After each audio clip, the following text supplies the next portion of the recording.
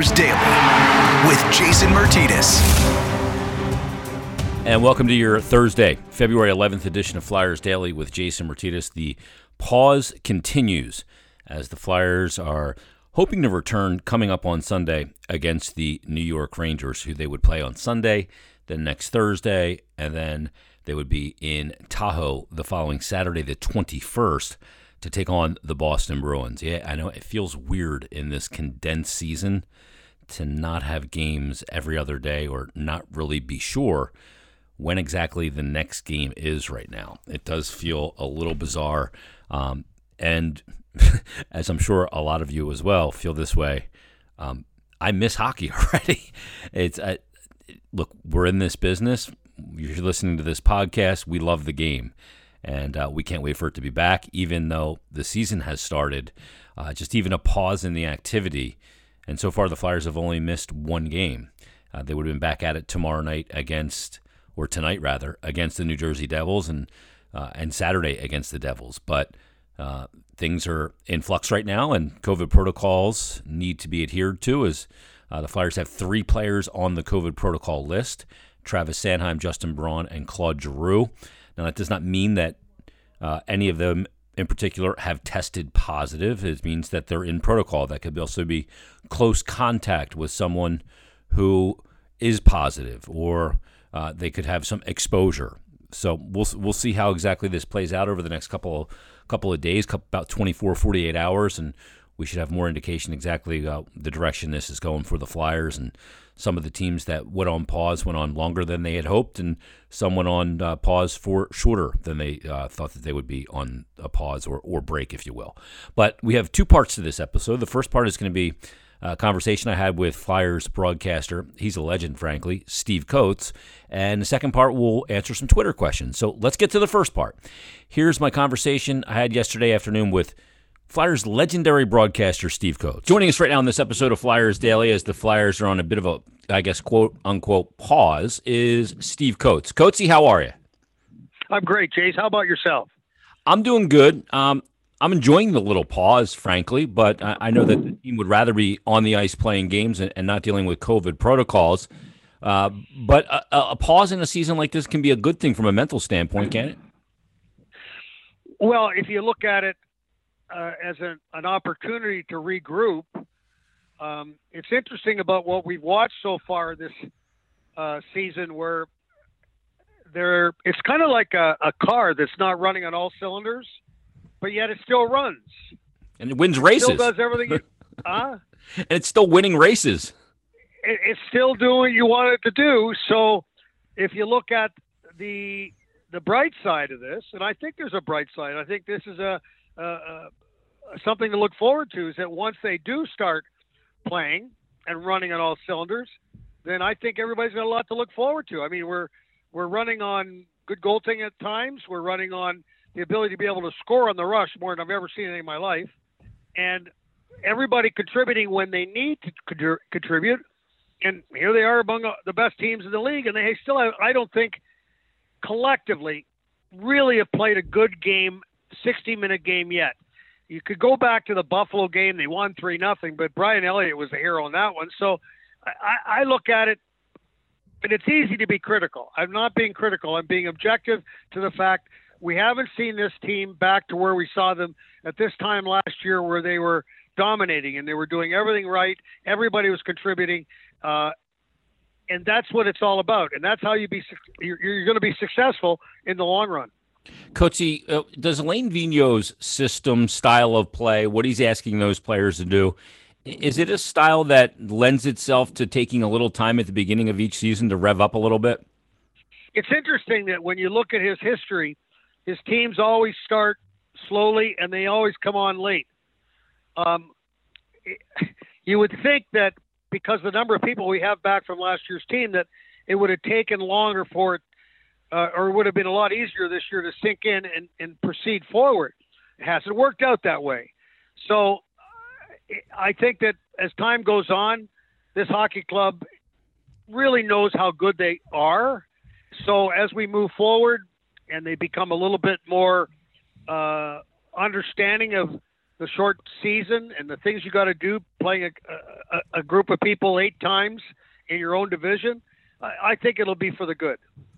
Yeah, I mean, you look at it, you're right. Like a lot of his teams in the beginnings of seasons, and look, he had some really good teams in Vancouver and in New York. They didn't get off the great starts, but he always had them peaking at the right time, and I guess that is more important. But in this shortened season, Coatsy, 56 games is what's on the schedule for this year. To be able to have gotten away with not playing their best game and start off with the record they have, that's a huge accomplishment in the sense that they're not chasing the standings despite the fact that the process has not been great. It's absolutely unbelievable when you think about it. It's absolutely unbelievable. And the way they've won, they haven't been dominating in the offensive zone. They've struggled in the defensive zone. It's absolutely unbelievable that they're at where they're at. But in saying that, I think that this is going to be a real tough situation now as we move forward, because now you're sitting out a week. This makes the coach's job just really hard, because you're going to sit out a week and then you're going to come back. You're going to get right back into the schedule. So you're basically starting from scratch again, because you're going to miss a week this week. And that's hard. That's hard for anybody. So as we have seen in the last year, nobody has seen anything like this before. Nobody understands how to control it, how to proceed on a day-to-day basis. You're running by the seat of your pants right now to understand what you got to do. And the only thing you can do is try to understand and watching your team what they need, both on and off the ice, and proceed forward. And it's not like we're in last place. We're looking forward to moving up. We're there. So now we have to build on that and understand what's got to happen in the near future. Coach, let me ask you about couple individual players, and I want to start off with James Van Riemsdyk, because the start he's off to, and we know that James is a very open-minded guy in his preparation for seasons. I know he used the term the other day that he wanted to be more elastic this year, have that more of ability to be amenable to move laterally and not be just a straight line player. And we've seen him in all zones be very good this season. The offensive zone, he's always been good there. He's been special so far there. What have you seen out of JVR that's just jumping off the page at you, leading to the success that he's having in all zones? I think we're looking at a veteran with really outstanding hockey sense. When you're around the league long enough, you understand how you have to play on a day-to-day basis. Sometimes you're going to have a tough times. Other times when it's going good and you understand and you're prepared and you're at the top of the game, then you're really, really firing. So right now, JVR is firing on all cylinders. I mean, when you take a look at just his ability to be able to stand in front of the net, redirect pucks, hand-eye coordination, redirecting the puck, seeing the puck come from the point, and then following it through to the net. That's an art. And I said the other night, it was ironic, I said that I think he's probably the best in the league at redirecting and touching pucks right in front of the net despite being hit and be moved around and all those different things. And then I think about 2 minutes later, he scored doing that very thing. Yeah. So, we, for so many years, we've been blessed. Before it was JVR, it was Wayne Simmons.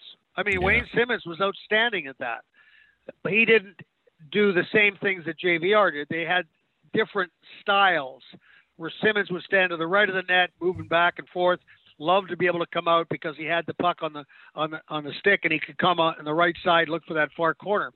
JVR is a different animal where he stands in front, he gets into the tripod position, or he stands there with his stick ready to be able to redirect the puck, eyes back to the goalie, back to the defenseman. And on a couple of occasions, it's been shocking to me that defense, especially in New Jersey, I couldn't believe it. They didn't even touch him. And He just kept there redirecting the puck. They were standing at the bottom of the circle saying, we're not going to worry about him. We're going to try to block the shot. We're going to take away the avenues. And it didn't work. And I think when you got a guy like that, and if things are going tough or they're having a tough time on the power play, it's a matter of, listen, just get it back to the point, let the shot go, and let him do his job. Yeah, it's amazing. That seems like a trend in the NHL right now, where the big defenseman doesn't try and clear the crease. They almost say, "All right, you're going to be the screen for the goalie. The goalie's going to have to work around that, but we're going to try and take away the lanes to feed you." Yeah, And it's yeah. amazing What that they're doing. yeah, Well, what they're doing is basically saying, okay, we're going to block the shot. We're going to get in the lane. We're going to block the shot. We're not going to worry about him. But that's not working. yeah, And you'd think that during the game that they would alter their plan, and teams really haven't. yeah. And he keeps burning them with it. Oh, I mean, he is so good at it. I mean, he is so good at it. And also, when you think about his ability to be able to move the puck in a short space, like I guarantee he could stick handle in a telephone booth because he's so big, but at the same time has such outstanding hands. Yeah. And you've got to take advantage of it. And that's why, when need be, this year, I mean, right now he's one of the leaders in scoring in the National Hockey League, one of the leaders in power play goals. I mean, that's what you got to have. You've got to have that go-to guy to score goals. Yeah, and he's been at. I mean, him and Pavelski are the two guys in the league right now that can deflect pucks like no other. Pavelski, another great American player that I know he sits at the end of practice and just doesn't matter if it's an elevated shot, doesn't matter if it's on the ice. He finds a way to put it where he wants to, deflecting it, and it's amazing how the precision they can have with that part of it. Let me ask you about a couple other guys, Coatsy, because we know that Oscar Lindblom and Nolan Patrick are just coming back after different situations, but didn't play a tremendous amount of hockey to varying degrees. But these are two players that they need to get contributions from. But it is going to take a little bit of time for them to get their hockey sense back, isn't it? Oh, I think that, listen, understanding what they've both been through, it is a blessing, first of all, that we have them back in the lineup. And when you look at the lineup and you say, okay, Oscar Lindblom, outstanding player, was our leading goal scorer prior to, taking ill last year. Nolan Patrick was the number 2 pick. That was the number 2 center for us prior to, having the migraine problems. So you say to yourself, okay, on paper, this is a absolute home run. So for so many years, we had the splash here in Philadelphia, where we go out and we pick up the Roniks and the Primos. Well, not the Primo, but he wasn't a part of the slash. He was a trade. But Ronik and Forsberg. I was going to say Brizgalov, but that wasn't a splash. That was a belly flop. But those were the things the Flyers did to make sure that the fans knew, and the city of Philadelphia knew, that the Flyers meant business, and they were going to go out what they had to do to be able to make the team be better with an opportunity to win the Stanley Cup every year. So this year, Chuck Fletcher, he sat, and he waited, and he did the right thing, because now he's got Oscar Lindblom back, he's got Nolan Patrick back, but they're not going to be where we expect them to be, because you just don't take a year off and come back and play this game at this level without a time period that you're going to go through a hard time. You're going to have to work that much harder to get your legs, to get your whole system, your stamina, and on the timing, and all the things that are necessary to play the game at a high level. And I think they're going through it right now, but when they hit it, they're going to be a big part of the long-run success of this hockey club. Because Lindblom, we know. We haven't seen the Lindblom that's probably as good as anybody working the boards behind the net. We haven't seen the Nolan Patrick that really moves the puck well and sees the ice well and feeds his wingers. All the different things you need to be successful. And I think down the road, when it happens, everybody has a different time period when it all of a sudden clicks. But when it does, it's going to be fun to watch. Yeah, no doubt about it. Coatsy, defensively, this team, they've had guys in and out of the lineup. Phil Myers was out for an extended period of time. He returned, then went back out for a game and is set to return again. Travis Sanheim is now on COVID protocol, but you lose Matt Niskanen already, and using Shane Gostisbehere on that top pairing at times with Ivan Provorov and Justin Braun, and you've been in and out of the lineup with Robert Haig or Robert Gustafson. When you look at the D overall, what do they got to do to be better, or do they need help by way of a move? That's an interesting question. when you take a look at them individually, Provorov's Provorov. He's going to be the same guy going up and down every night. He's going to run. He logged 25 minutes, and you know what you got with Ivan Provorov. So now all of a sudden, due to injuries and all the different things that are happening, you have to move Shane Gostisbehere up into that slot. It was talked about during the offseason, but nobody really dreamt it was going to happen this quickly because there was other people in front. So you got Gostisbehere with this as I think, a second opportunity. I mean, he didn't play well last year. He had injury problems. He hasn't scored a power play point in an awful long time. And that was his real forte. There wasn't a lot of people that were in the league that were better than standing as the quarterback on your power play to be able to move the puck, get the big shot from the point, all the different things that are important. But now he's into this position, and think about this. You don't play for an awful long time.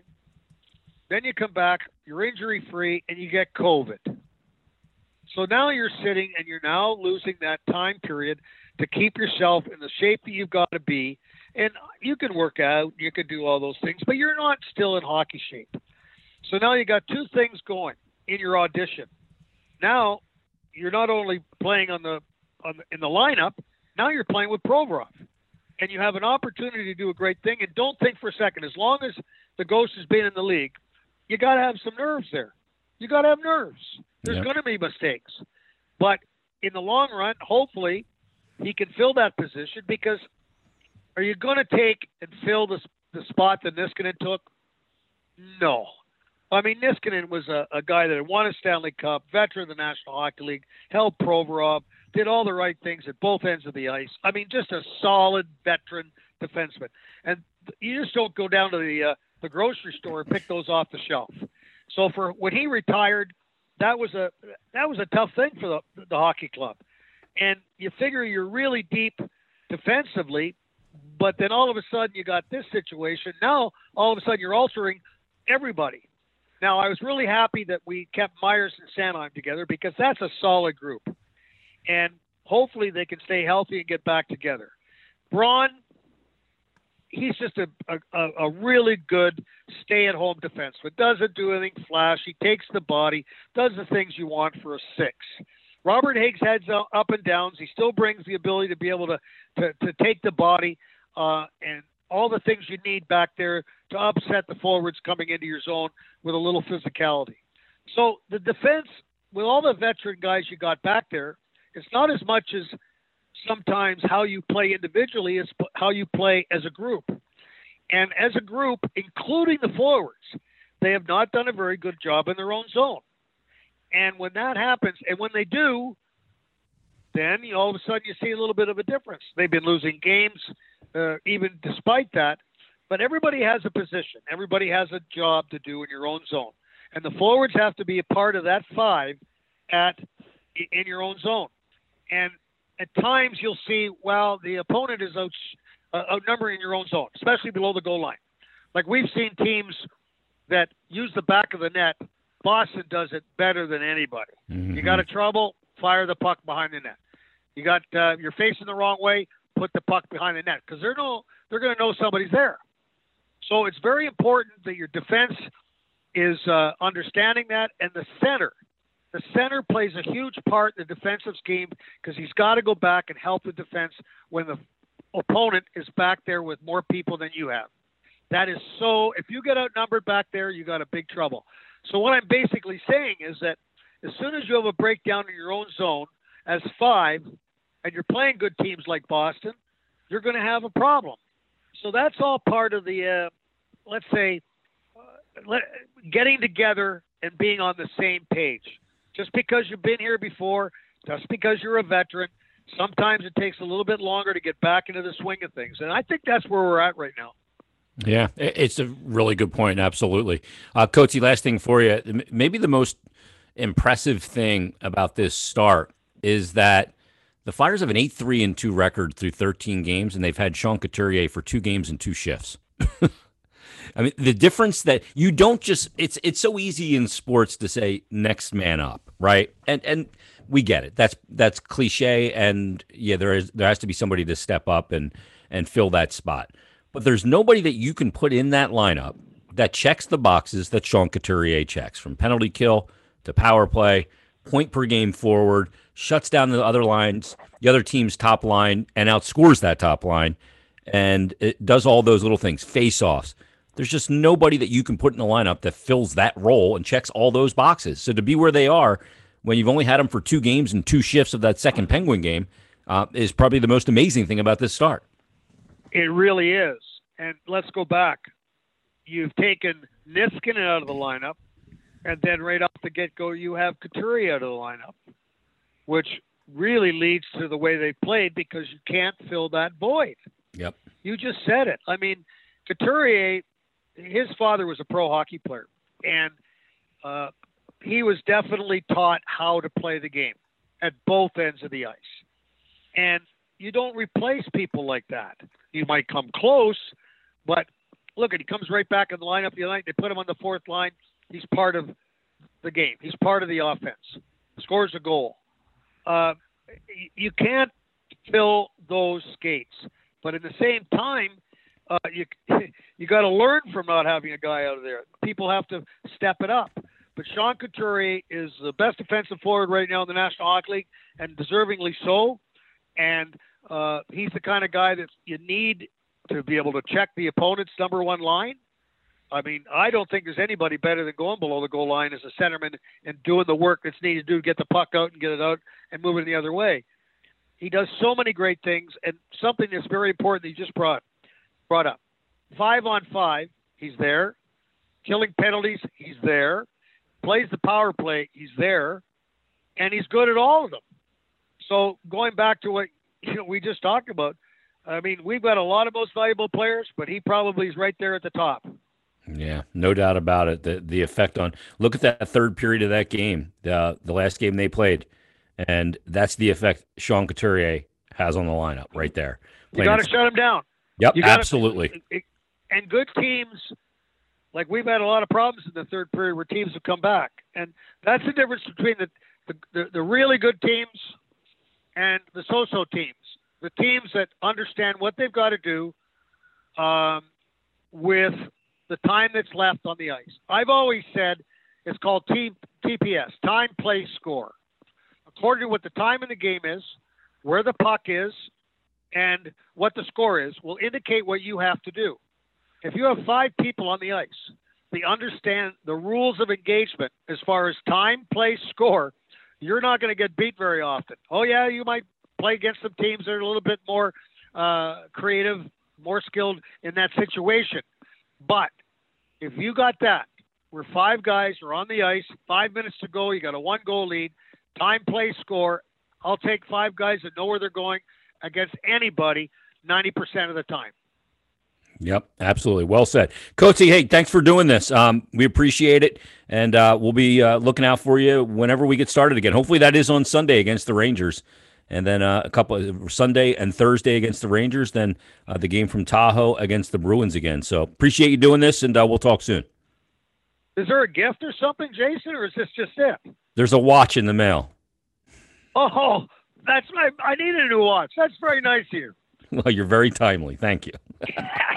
See you later, Jason. Thanks, my man.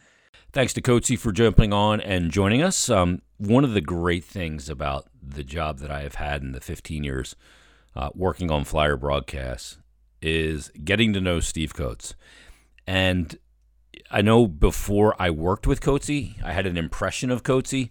And after I got to work and all these years later knowing Steve Coates, my impression of what Steve Coates was all about was exactly what Steve Coates is all about. Very genuine guy and one of the funniest guys you ever have the chance to share a room with if you do so. And don't golf with him because you cannot concentrate on any single shot. He will make you laugh the entire 18 holes and the entire round of golf. So thanks to Coatsy for joining us. But let's get to some questions from Twitter. I put out a solicitation on @JasonMert, and here are a few of those questions. Let's start with Peter Giordano. He says, hey, Jason, at this point of the season, do you think the Flyers have all the pieces to go far in the playoffs, or do you think they need to make a move at the deadline? And if so, for what position? Based on what I've seen so far, Peter, this season, I don't feel like they have all the pieces to go on a long run because I have a big question mark. And the question mark to me is still your top pairing right side, right shot defenseman. I've seen different guys in that role, from Shane Gostisbehere to Justin Braun to Phil Myers when he was healthy before his injury. I've seen Travis Sanheim in that role when Phil Myers was out and they wanted to put Sanheim alongside Ivan Provorov. So I don't see a solution there yet that makes me feel like they're a better defensive core than they were last year with Matt Niskanen out. Maybe Matt Niskanen comes back. I doubt it. I think that's highly unlikely. But I can't make that assessment that I think that they have all the pieces to go on a longer run than they did last year until I have more information about that in particular position. Because it's such an important position. It's not an easy one to fill. When Matt Niskanen retired, we all wish Matt Niskanen well, and we respect his decision, but it left the Flyers with a really big hole and not an easy one to fill. You're talking about a defenseman that plays with a younger top-pairing defenseman, so you prefer a veteran guy, and you would also need a right-side defender that's going to play 24-plus minutes a night against the best lines in hockey. It's just not an easy position to fill. So if they were to make a trade, it would be for a defenseman, either a top 4 defenseman or a top pairing. If I knew at that deadline that Phil Myers was the right guy to put alongside Ivan Provorov on that top pair, then I could grab a top 4 pairing defenseman and play him on that second pairing with Travis Sanheim. And the reason I don't put Sanheim in that top pairing role is because he's also a left shot, and I'd like to have a right shot, and Phil Myers is a right shot. So it's nothing against Travis Sanheim and the player that he is. It's more that he's a left shot, and so is Ivan Provorov. So that would be my answer. That was a long answer, Peter, but that's my answer. RJ Smiley tweets in. He says, "Hey, Jason, in your opinion, who of our current lineup do you think will have to be moved on from in the next 2 to 3 years? And what is your 23-24 opening night roster using our current farm system?" Oh, man, that is a hard question. Look, RJ, I really can't prognosticate in 2 or 3 years in a flat cap world. That's really hard to do because I don't know when the cap is going to start going up. I don't know what the effect of a new TV deal in the United States is going to be. I don't even know who's going to have that deal yet. Is it going to be USA Network and another shared network? I'm not sure. And I don't know what that deal looks like, and I don't know what the effect of the Seattle Kraken is going to be. I hope there's fans this season at some point, let alone next season in total. So it's really hard for me to prognosticate that. There's a few players, obviously, though, to answer your question, that I feel like will be a part of your core. Guys like Nolan Patrick, Travis Konechny, Sanheim, Myers, Ivan Provorov, Carter Hart. I mean, you're talking in 2 or 3 years. Those are all players that'll be in their prime. Sean Couturier will still be in his prime years. Kevin Hayes will still be here. So those are some of the players. And you're hoping, obviously, guys like Morgan Frost and Joel Farabee, who is already here and doing really well. Guys like Cam York will be here, Igor Zamula, and others. So Bobby Brink, there's a lot of guys. So it's hard for me to prognosticate that. And for just me, RJ, I'm more of a what's right in front of me. To prognosticate that far down the road with an expansion draft and a flat cap and all that's really difficult to do. But thanks for the question. Christian Junta says, not that this has much to do with the team right now, but who do you see the Flyers losing during the expansion draft this offseason? Again, I got asked this on a podcast I was on earlier too. At one point, everybody kind of wanted JVR to be the guy that was taken, and his play, frankly, is probably made it more likely, playing really well. But I think the guy that you're really in danger of losing is a guy I don't want to lose, but is Scott Laughton. Looking at the general manager in Seattle, being Ron Francis, knowing the way Ron Francis values certain elements of the game, I think that Scott Laughton would be a Ron Francis kind of guy. So extremely versatile, can play center wing, kill penalties. That's the kind of guy that Ron Francis, I think, would look for. So we'll have to see if that's who he goes towards and when he's building his team. But that's a guy that I would fear losing for the Flyers in Scott Laughton. All right, Tyler Golden tweets and he says, with Carter Hart near the top of the league in shots against per game, do you worry about him wearing down if this pace continues, or can he use them to stay sharp? He says it seems like the Flyers, whomever the Flyers play, are not just getting more shots on goal, but more good opportunities, and Hart has been coming up big. In the beginning of the year, the Flyers were giving up an alarming amount of high-danger chances. In the last 3 or 4 games, they have not, and they've actually gotten more than they've given up. So that's part of it. As far as Carter Hart wearing down because of the amount of shots he's getting per game, look, they're getting outshot, but he's not seeing 40, 45 shots a night. So the number that he's giving up is more than they're getting, yes, but it's not an inordinate amount that I would worry about that. And I think, Brian Elliott was supposed to start in the game on Tuesday against the Washington Capitals that eventually got postponed. I think the Flyers are looking at all angles of rest and how to parcel goaltenders, players, everyone's energy during this condensed season. So I think that part of it is also the use of Brian Elliott, who's a very capable backout, capable of giving you quality starts however much you use him. And he's a guy, too, an older guy that you don't want to give a ton of time to, Brian Elliott. But no, I don't worry about that. And I think that the one game, the Saturday night game where Carter Hart had back spasms and left the morning skate early and didn't dress for the game that Brian Elliott played and Alex Lyon backed up, I have my suspicions that, he may have had some back spasms, but they also may have said, if you're not playing tonight, why even dress? Take the whole day off. That's more higher quality rest than him dressing for the game, going through warm-ups, sitting on the bench. Teams are doing that in the NHL right now, where their backup goaltender is not even dressing for the games in this condensed shortened season. So it's not out of the realm of possibility that could have been in play as well. Tyler Thurlow tweets in, he says, the Flyers have 2 close losses to the Bruins and 2 blowouts. The Bruins have had the Flyers' number this season so far. What changed, and do the Flyers need to make their game?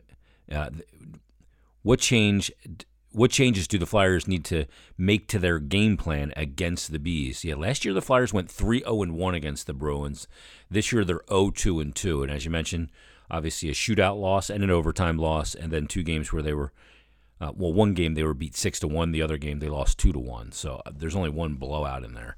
But that being said, against the Bruins this year, they weren't able to clamp down in the first game where they had a 2-goal lead going into the third period. That one ultimately went to overtime and then a shootout that they lost.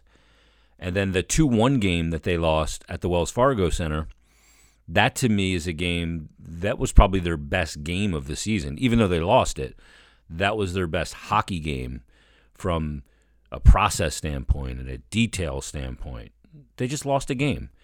So what changes did they need to make? Well, the one game they should have won. They were up, 3-1 in the third period. Then they had 3 undisciplined penalties and put the Bruins on the power play 3 times in the final 8 minutes. So if you want to make a change, just don't let that happen. Don't shoot yourself in the foot. Don't let don't put a team's strength in position to beat you, because that's what they did on that occasion. And if they wouldn't have done that, it would be a far different story. Bill Leonard tweets in and says, hi, Jason. Will the Flyers' downtime allow them to do some video work with the players on their special teams play? Absolutely. Yeah, it does give them the opportunity to do stuff like that and look at tape and be able to break things down, for sure. Colin Berger says, 1, do you expect any movement at the deadline? He said, I don't see a glaring need at the moment. And 2, any plans for the NHL to follow college football and adjust games when common opponents are in COVID protocols? So, number 1, I don't know what the deadline is going to look like. I asked Chuck Fletcher about this when he was on last week. I don't know if there's going to be a lot of movement at the deadline or if there's going to be very limited movement at the deadline. When you're talking about teams making moves in a flat cap world and also heading into an expansion draft. Because you don't want to give up anything worth anything to get a player that you can't protect. So, for example, if the Flyers wanted to make a splashy trade and include Cam York in the deal, Cam York, a draft pick for player X from winger from such and such team or top pairing defenseman, then all of a sudden you can't protect that player and you go into the expansion draft and he's plucked. Well, not only do you not have the player that you traded for, you don't have Cam York and the draft pick, and you have nothing to show for it because you couldn't protect the player. So that's another part of the equation. As he said, Colin, I don't see a glaring need at the moment. I don't see a glaring need, not when you have a record of 8-3-2 or whatever the record is, but they have a need to me defensively. And then he says, any plans for NHL to follow college football and adjust the games when common opponents are in COVID protocol? I don't know if they're going to do that. It would have made sense if the Flyers wouldn't have went into it this week with the New Jersey cancellations, and also the Washington was canceled. The Capitals were canceled against the Sabres. They could have just played each other, but that went out the window when the Flyers entered COVID protocol. Tristan Rittarelli tweets in. He says, once everyone is back healthy, what do you think about making Cooch, G, and TK a line again? That line's had a lot of success in the past. Do you think it's something worth a shot to help spark TK and G out more too? Well, I think Claude Giroux's played fine. He's just under a point per game player so far this year. He's had some games where he's been better than others, but I think he's been fine. I think Travis needs a little bit of help right now, and there's no better two players to put him with, first of all, than a play-driving center that's incredibly defensively responsible, and a winger that was a center for 95%, 98% of his NHL career and was also a great 200-foot player in Claude Giroux. And both can make magic at the offensive end as well. So I think that would be a great idea. It would be something I would absolutely consider doing. East Van Philly says, any word if the NHL will go to a winning percentage format for the playoffs as opposed to points earned if there continues to be COVID outbreaks and the schedule is thrown off? Well, they were prepared for the schedule to be disrupted, and they have a little bit of a buffer built in at the end of the regular season before they get to the playoffs. But if it continues and it gets to a point that's untenable, East Van Philly, then yes, they could do that. They could also shorten the amount of games they play. They could say, hey, we planned on playing 56. We're only going to play 50. We'll get each team to 50, and we'll go from there. So there's different – they have scenarios for all of this stuff and all of these different situations and what could happen and what can happen and what they can do about it. They definitely have those all prepared ad nauseum. Last question comes from Atlantic's Pity. Gritty's dad is what his handle says. He says, what's going on in Columbus? Anyway, Laine pulls the Jeff Carter move and gets sent to a contender if things get worse. No, I don't think so. For those that don't know, Patrick Laine was obviously traded to the Columbus Blue Jackets from the Winnipeg Jets for Pierre-Luc Dubois, and he has already been benched in a game. He got sat down for I think it was about the final 8 minutes of a game. Tortorella sat him down, but Laine's comments were, hey, I deserve to be benched. I wasn't doing the right things. And he said it's kind of refreshing, basically, to know that any player, if they don't play the right way, can get benched here. And he looked at it as a good thing.